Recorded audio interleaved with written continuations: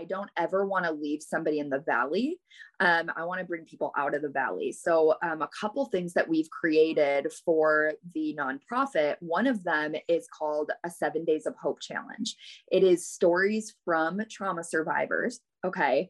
But it not only gives their personal story, it's really a testimonial of how they got through it. Okay. So how they went from, being a victim to a victor in that situation.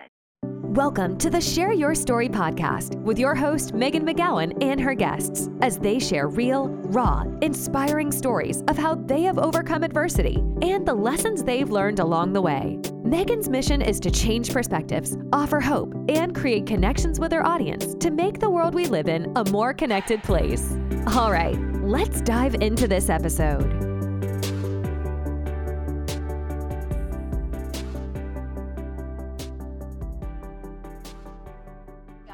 I am so excited for you to meet my next guest. Her name is Rae Allina. She is a phenomenal woman that I have looked up to for many, many years. Her story is so inspiring.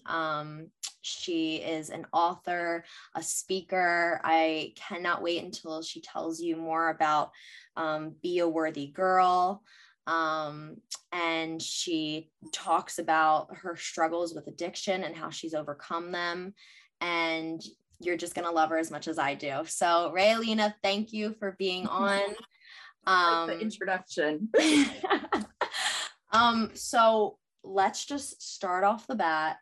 If you were to go back in time and talk to your 12-year-old self, what would you say to her? Oh, goodness. I love this question because I honestly have thought about it before. So, that's sometimes my motivation. I would tell the 12-year-old me that you don't have to search for your worth outside of yourself. You don't need to, seek approval from other people, right? Really, I believe that there's this God-sized hole that was inside of me that I think is inside of most people. And until you find that relationship, you look for that completion of yourself in all these other places, right? And I've just come to believe that, the only person that can fulfill that is the person who created me, because he understands me above all else, right? And so, a lot of the motivation behind the Be a Worthy Girl nonprofit, that I started had to do with, wanting people to see that they don't need that external validation, that they can actually find that within themselves and their spirituality and their relationship with God. So, I think I would love to save myself a lot of pain and suffering. And so because I couldn't, I want to do that for other people. Yeah. I love Be a Worthy Girl. I think it's phenomenal. Can you just tell us a little bit about what that is, what its mission is? Yes, I would love to. So it's actually, the nonprofit itself is called Worthy Girl. And then our kind of tagline is Be a Worthy Girl, right? Because it's this idea of becoming kind of like the person that you already are, that God designed you to be, right? And so we have a boutique as well that's a part of it, but the whole mission behind the brand is to give tools and resources to trauma survivors to help with their journey of healing, and to also raise awareness of the connection between trauma survivors and trafficking, because there is a lot of research that points to the fact that over 85% of trafficking victims have a history with sexual trauma. And a lot of trafficking happens through coercion, which is really kind of like manipulation, talking to people online, maybe sending, inappropriate photos that they get leverage on you, and then can coerce you into doing things to kind of like pay that off. That's like a huge tactic in it. And I really believe that can happen, with people who are more vulnerable, that maybe don't have that confidence or belief, in, both God and just within themselves, that they don't see that value within them. The mission for that is so needed. Speak a little bit more about human trafficking, because it is such a prevalent issue and a lot of people do not know that it's happening in their own backyard. Yeah, absolutely. I mean, I was kind of naive, and you might feel this way too. Like, your idea of trafficking is like Taken, the movie, where it's like, it's in some other country and it's like this extreme situation.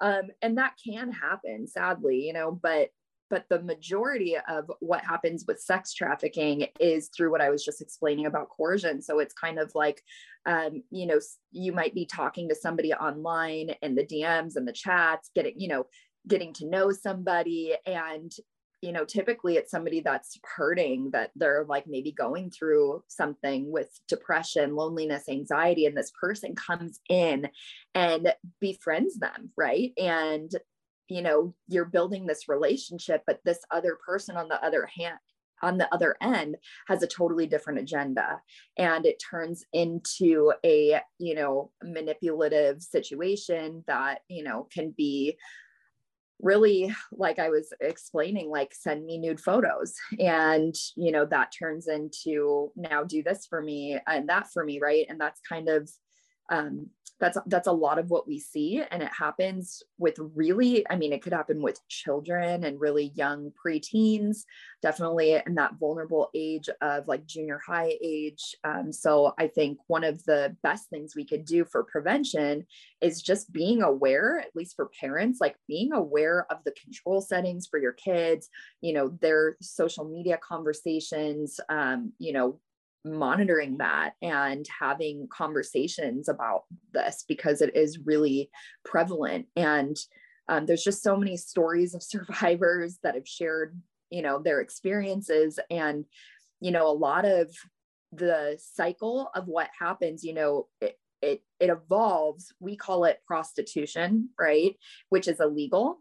And so what happens is we're punishing, women who are prostitutes, but really a large majority of them are in a trafficking cycle, right? And so the person, the John, the pimp, whatever you want to call, like, they're not being punished for what they're doing. They're running their business, and we're prosecuting the victim.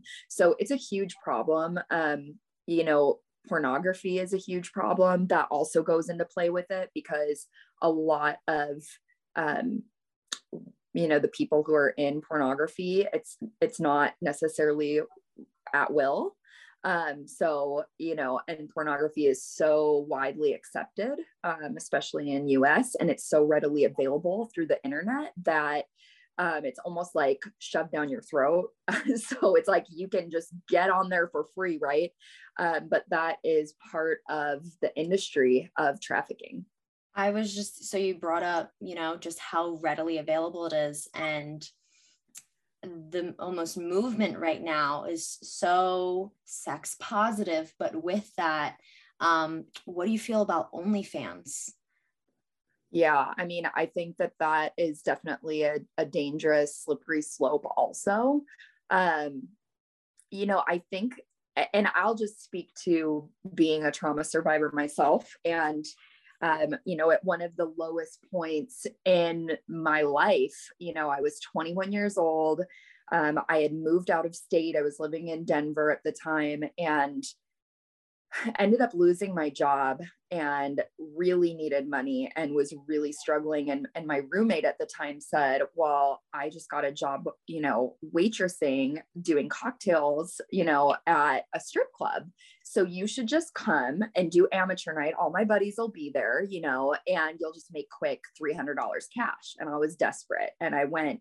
And then it went from that to like, oh, $300 cash to, the owner bringing me back and saying, here's a gift card, go spend it at this lingerie shop, come back and, just try it out.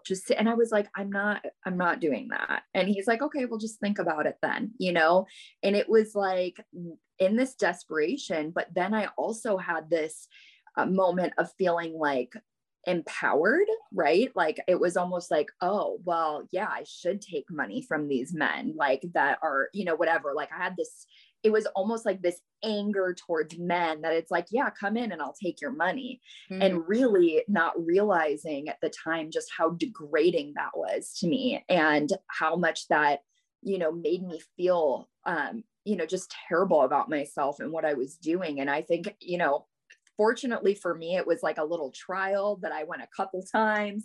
I got really scared. A lot of my PTSD was triggered from being a trauma survivor. And I just like ran in the opposite direction. I'm very, very blessed to say that, but that's not the case for most people. And so I think that just remembering myself in those shoes, it was like, I needed money.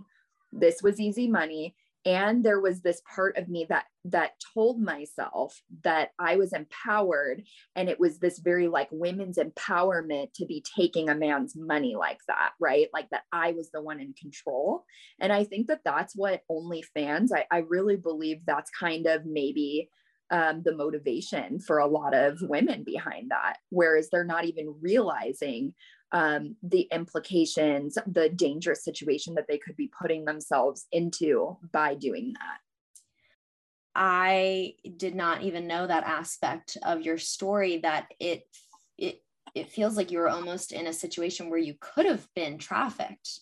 I was actually asked by, a man. I remember one of the gentlemen asking me, what is your dollar amount? I had multiple offers like that and just being like, absolutely not. Like, like there was no part of me that I was like, there's no dollar amount for you. You know what I mean? But but how many people in that situation would have been desperate enough to say, okay, let me really think about what would my dollar amount be. And that's really how it starts. And I can imagine that being in that environment over and over again, that temptation would definitely be there, So yeah, I really believe that it's only by God's grace that I was saved from that being my story. I really, can look back in my life, and just see so many situations that I put myself in, a lot of it being under the influence of alcohol, which had a huge part to do with it. And yeah, just a lot of my trauma kind of driving the bus of decisions that I made in my life. So even going back to, you said you're a survivor of sexual trauma, and that is a topic that, I mean, we all know, like 1 in 4 or 1 in 3 women, is that correct? I believe it's 3. Yeah, will, be survivors and victims at a certain point. And that's something that a lot of people hold in, and they carry a lot of guilt and shame and so many negative emotions about that. Some of them will never speak about it.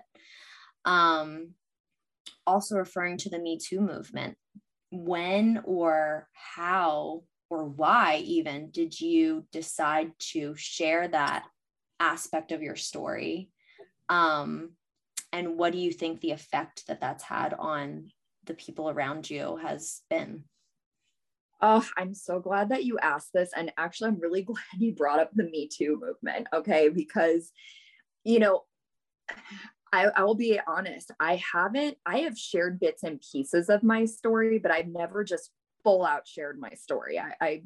I've never, named names of people. And that's really important to me, not only for my safety as a survivor and just my own personal safety in that, like feeling like, I don't want to do that, but also from the standpoint of, I don't want to cause harm to other people. Right. Yeah. And so not protecting the victim, but I'll give you an example. A lot of times survivors have been assaulted, or, the trauma they've endured, the abuse that's happened has been through people that are close to them, could be in their family, friends of family. Right. And so then that's really messy. And that's usually how it is. Right. So, yes, there's an aspect of, do I believe it's important to share your story? I do, but I do believe that you have to use wisdom in that and ask, what is the, what are the implications? Because every decision you make does come with a consequence. So when the Me Too movement happened, although I think it was amazing, just like what you're doing here, sharing stories, which is so powerful and it helps people to not feel alone. I do think that that's so, so important for people. But there's also this Me Too, now what? Okay. Like sitting in that space, to me, is not a space I want to sit in. I don't ever want to leave somebody in the valley. I want to bring people out of the valley. So a couple things that we've created for the nonprofit, one of them is called a 7 Days of Hope Challenge. It is stories from trauma survivors. Okay. But it not only gives their personal story, it's really a testimonial of how they got through it. Okay. So how they went from, being a victim to a victor in that situation. What was the affirmations that helped them? What, Bible verse did they have? What, what song did they listen to help them? There's just different elements that are a part of that. And so anybody can really sign up for this, and I'll share the information. You can text, to this number and you can actually receive it. And I always put a warning out there, because not everybody is at a space where they can, not everybody has worked enough through their trauma where they can hear a trauma survivor story without being triggered. So there is like a trigger warning there that we have put on there to be like, listen, you have to be in a space where you can handle hearing other people's stories. But also know that the goal is to let you know that you are not alone, that you are seen, you're known, you're loved, and that you can work through this and have that strength and community without having to go out and publicly share that. And I think that's really, really important, that trauma survivors have anonymity and still can keep that, because it's an individual journey for every single person. I am so happy that you brought up that boundary almost, right? That absolutely right. That a lot of times it's a family member, it's someone that people know, like knows in their family. But even just the boundary that sharing your story doesn't have to mean putting every single thing out on the table. And that's what it is. It's like sharing the aspects and the lessons and the journey. Yeah. But with that, not, putting people in uncomfortable situations. And even again, with the Me Too movement, there has just been a lot of talk that it's like, it's great because people are hearing their stories, but often we're talking about the problems and the issues, but not talking about the solutions. Exactly. So I love that you kind of bridge that gap, that you're able to provide by simply texting a number, ways to work through it, and a community, and even sharing your story, right? Like, I'm an advocate for sharing stories, but with that, I'm not saying like make a whole Facebook post and shout it from the mountaintops. It's like utilizing your story almost and taking that power back, that's a tool that you can use to help someone else, or to be that guiding light when someone's lost in the storm of their life. Absolutely. Actually, we, at the end of the 7 Days of Hope Challenge for survivors, we actually give a survey at the end that allows you to share your story and testimonial, which could be a part of it. So I do think it's really important for a survivor's healing process to get it out, to not keep that secret, right? Because we know secrets make us sick, right? And so getting that out in a way that's going to be healthy and helpful. And we've also have, I know you mentioned that I'm an author. It is still in publishing process right now, but I did write a trauma survivor workbook, which shares personal stories of my life, right, that I've gone through as a survivor, but also has journal prompts and has, art therapy aspect to it. And it goes through 12 biblical principles that can guide you through, being from, that broken place to getting to like the beautiful side of your life where you are working through this. So that is another tool that we have coming. But yeah, I do think that there's definitely something therapeutic about sharing. But that can be just you on your own journaling. It can be you sharing with one other person. It doesn't necessarily mean that, every circumstance requires bringing somebody to court. You know what I mean? Sometimes that's actually results in a re-traumatization. And I know for me, personally, I've had multiple experiences where I've, been a victim of rape and molestation, and, one of them is passed away. So it's not even anything I could do. And another one, like I said, it's like I got through the healing journey, the forgiveness journey, the place where I could actually have a relationship at a distance with this person, without having to drag their name in the mud. And that's been a really beautiful thing, because I think the number one thing that I would say about being, a victim of sexual abuse is the anger that you hold and harbor, actually makes you sicker. So, getting to let go of that anger is the most freeing experience, I think, that I want to pass on to every single survivor. You brought up so many incredible points, especially that it could only be one person. You can only, you utilizing that and sharing that with one person. Like, imagine, did you have that person in your life? Like, when you started to share, or when you were going through that, did you have any positive role models or guidance to look up to, or someone who had been through a similar thing? And if not, what do you think that would have done, having someone there or that story there to almost lean on? Well, so it's interesting you say that.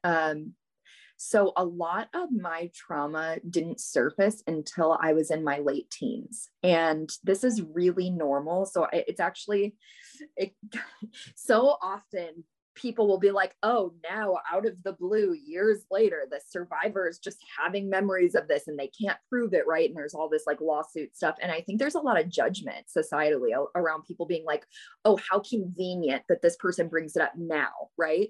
But you have to understand that the brain is so powerful. And, I will share just a little piece, which, just trigger warning, it may be hard to hear for some people, but I was raped at a very young age, under the age of 4 years old. I was left home. My babysitter had kind of a crisis happen and left me home with her father. And that's when it happened. And, he had been an alcoholic. And so, whatever, there's a lot of pieces to that. But what I want to tell you is that my brain went into a survival mode and protected me for many, many years from that.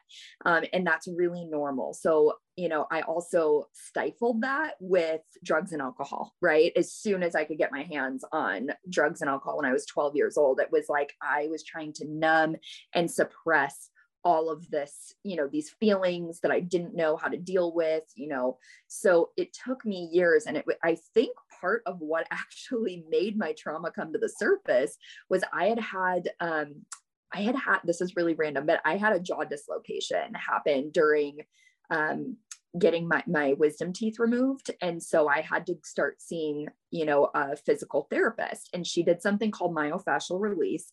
And I started seeing her for physical therapy. But I really believe there's a mind body, spiritual soul connection, right? Like The Body Keeps the Score is a really popular book, that trauma survivors know about, right? So there is something to the physical body. And I think it was during that work, when I was physically sitting still and having to feel and start working through my anxiety, that I started having some of my trauma resurface. I did bring up, I'll just put it this way, it is important to consider who you are sharing with, right? To make sure that they are somebody that, is empathetic and able to listen without trying to fix or change, or make it about them, or there's all these things, right?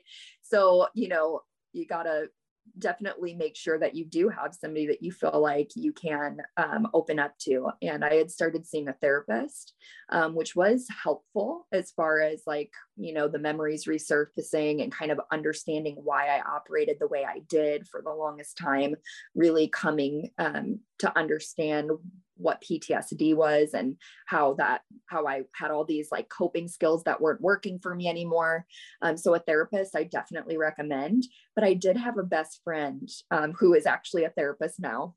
And she just held so much space for me, you know, to share and process things. And I'm so grateful for her because she never judged me or looked at me different or, you know, tried to change me. You know, she just allowed me to cry and be angry and process what had happened. And that was really, really important for me. So I would say too, if you're a listener and you don't have a background with trauma, you know, the best thing you could possibly do is just practice empathetic listening and also encourage therapy. I really do think that that's helpful. You said 12 or 13 is when you started experimenting with drugs and alcohol. Do you want to go into that journey? Yeah. Yeah, sure. I mean, I'm really open about that. So I remember in junior high, so we had just moved. My family was originally from Chicago. We moved to Colorado. And so I was there 4th, 5th, and 6th grade, had like the best friends in the entire world, like loved my life, still can close my eyes and it's like a happy bubble of my life. Right. But my brothers at that age were in high school and they were drinking and doing drugs. And it was a huge problem in our family. And you know, my parents dealt with it by like they'd work all week and on the weekends, it was like, they'd grab me and we'd go into the mountains. And I think a lot of times they were avoiding. My brothers would be throwing parties at the house when we were gone. I mean, it was wild. But when we moved, we ended up moving back to Chicago for my dad's job. And so we were, you know, in the suburbs of Chicago, and it was like this culture shock from being in this like safe space with friends that were, you know, just really, they were just good kids. You know, we were involved in sports and all the things, to then going to this, you know, this kind of like suburban city kind of school. And there were like gangs, and it was just really, I felt really uncomfortable. I felt like a fish out of water at that time. And I dealt with a lot of harassment, sexual harassment, bullying. I didn't have friends.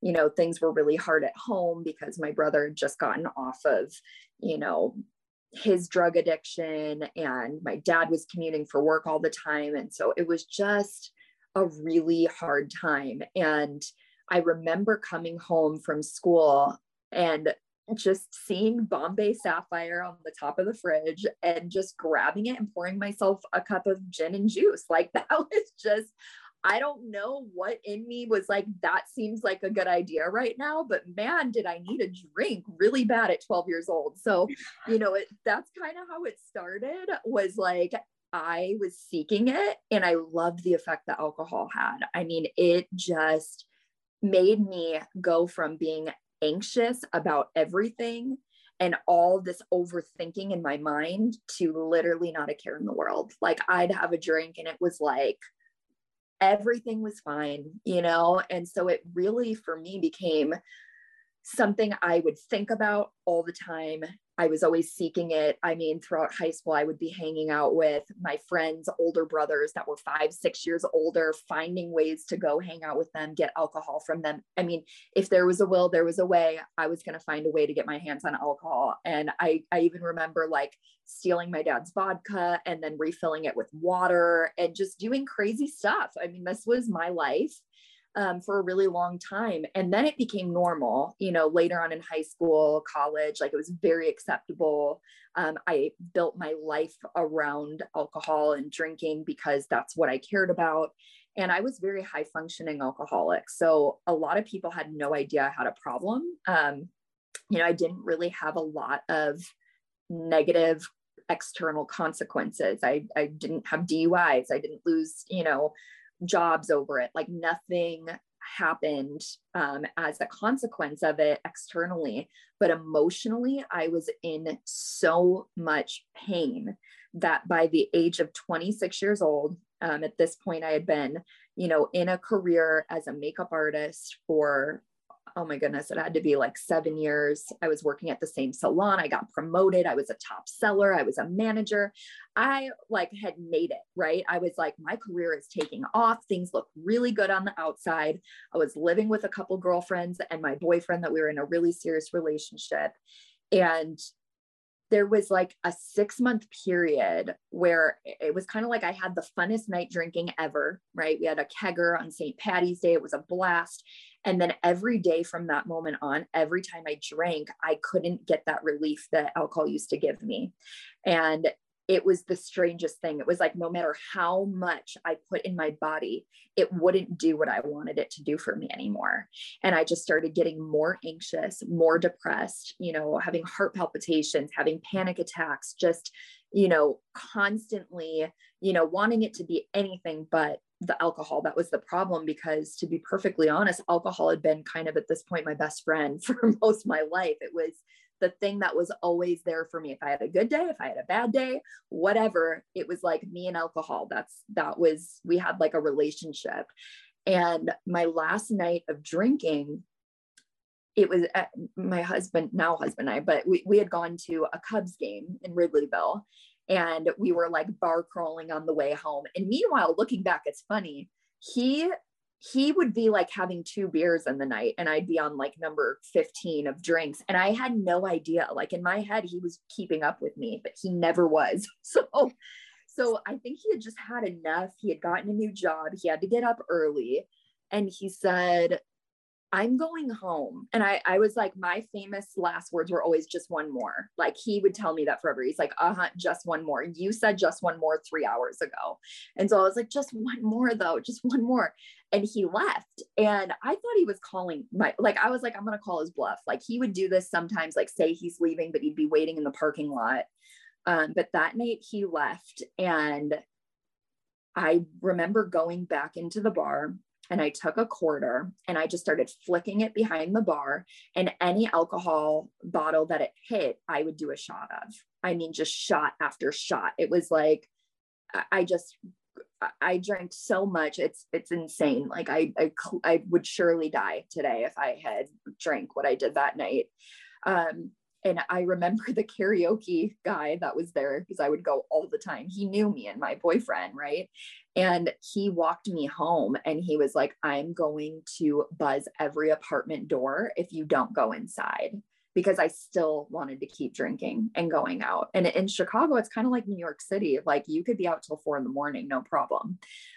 So I woke up with neighbors walking over me. I had just passed out in the hallway. And so I was like right at top of the stairs. People were climbing over me. I ended up going in to my apartment, was hugging the bathroom toilet, threw up all over the carpet. And this became a little bit normal, the throwing up part, but I just felt so demoralized. I felt so much shame. I was so embarrassed. I couldn't understand how I ended up here again. And I remember looking in the mirror and not even recognizing myself, and really believing like, if I keep living like this, I'm going to die. And it was this kind of fork in the road where it was like, I didn't want to live, but I didn't want to die. And so I just got on my knees and I prayed, and I said, God, do you exist? That was it. I really didn't know at this point. I said, God, do you exist? And I heard like this internal voice literally came in and said, yes. And I said, help me. That was it. I still get goosebumps. And I just said, help me. And it was like, all of a sudden it came to mind that there had been a client. I did makeup. Like I said, I did lash extensions, and there was a client that I did lash extensions for, that for like the last 6 months, I guess I had been talking to her about my drinking, because she said, if you ever want to, you talk to me a lot about wanting to not drink anymore. If you're ever serious about it, give me a call. And she'd given me her business card. And so this came to mind. I called her. She took me to my first AA meeting, and that was October 17th, 2012. And I haven't had a drink since.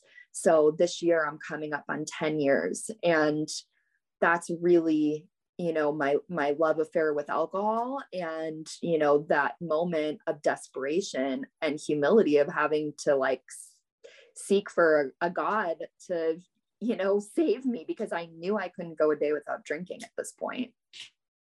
To wrap it up, if there's one thing that you wish sharing this story, what impact would you want this to have? Honestly, I just really want people to know that their identity isn't found in a career.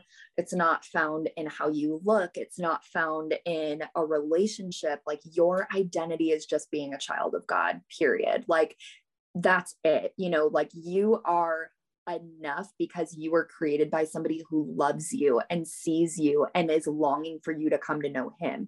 And so like, that is like my ultimate message that I want other people to know, because having that relationship and searching for that and finding that, and my relationship with Jesus completely changed my life forever. Like, it didn't all just happen like, oh, I went to church one day and whatever. It was like, he came to me, you know what I mean? Like, I prayed and I heard that yes. And, I really do believe there's, this one verse that says, seek, ask, knock, and the door will open. And I just really believe that to be true, that if you are seeking that relationship with God, that he'll reveal himself to you. And I'm just forever grateful for knowing that, because when you start to, develop a relationship with like a real actual relationship, not religion. I'm talking about a real relationship with a God, with God of your understanding, right?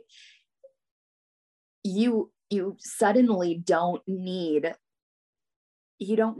all this other stuff, right? You just realize that you are capable, you're enough, you know what I mean? Like, you don't need anything else, to influence your decisions. And it's very empowering as well, right?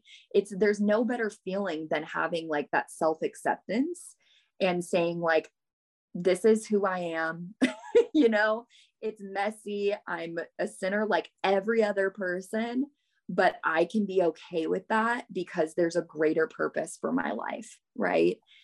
Rae Allina, I just thank you so much. Thank you. You're so welcome, beautiful. I am so thankful that you had me on here. Thank you so much for tuning in to this episode of the Share Your Story podcast with your host, Megan McGowan. If you're enjoying the show, please feel free to rate, subscribe, and leave a review wherever you listen to your podcast. This helps others find the show, and we really appreciate it. Once again, thanks so much for listening, and we'll catch you in the next episode of the Share Your Story podcast.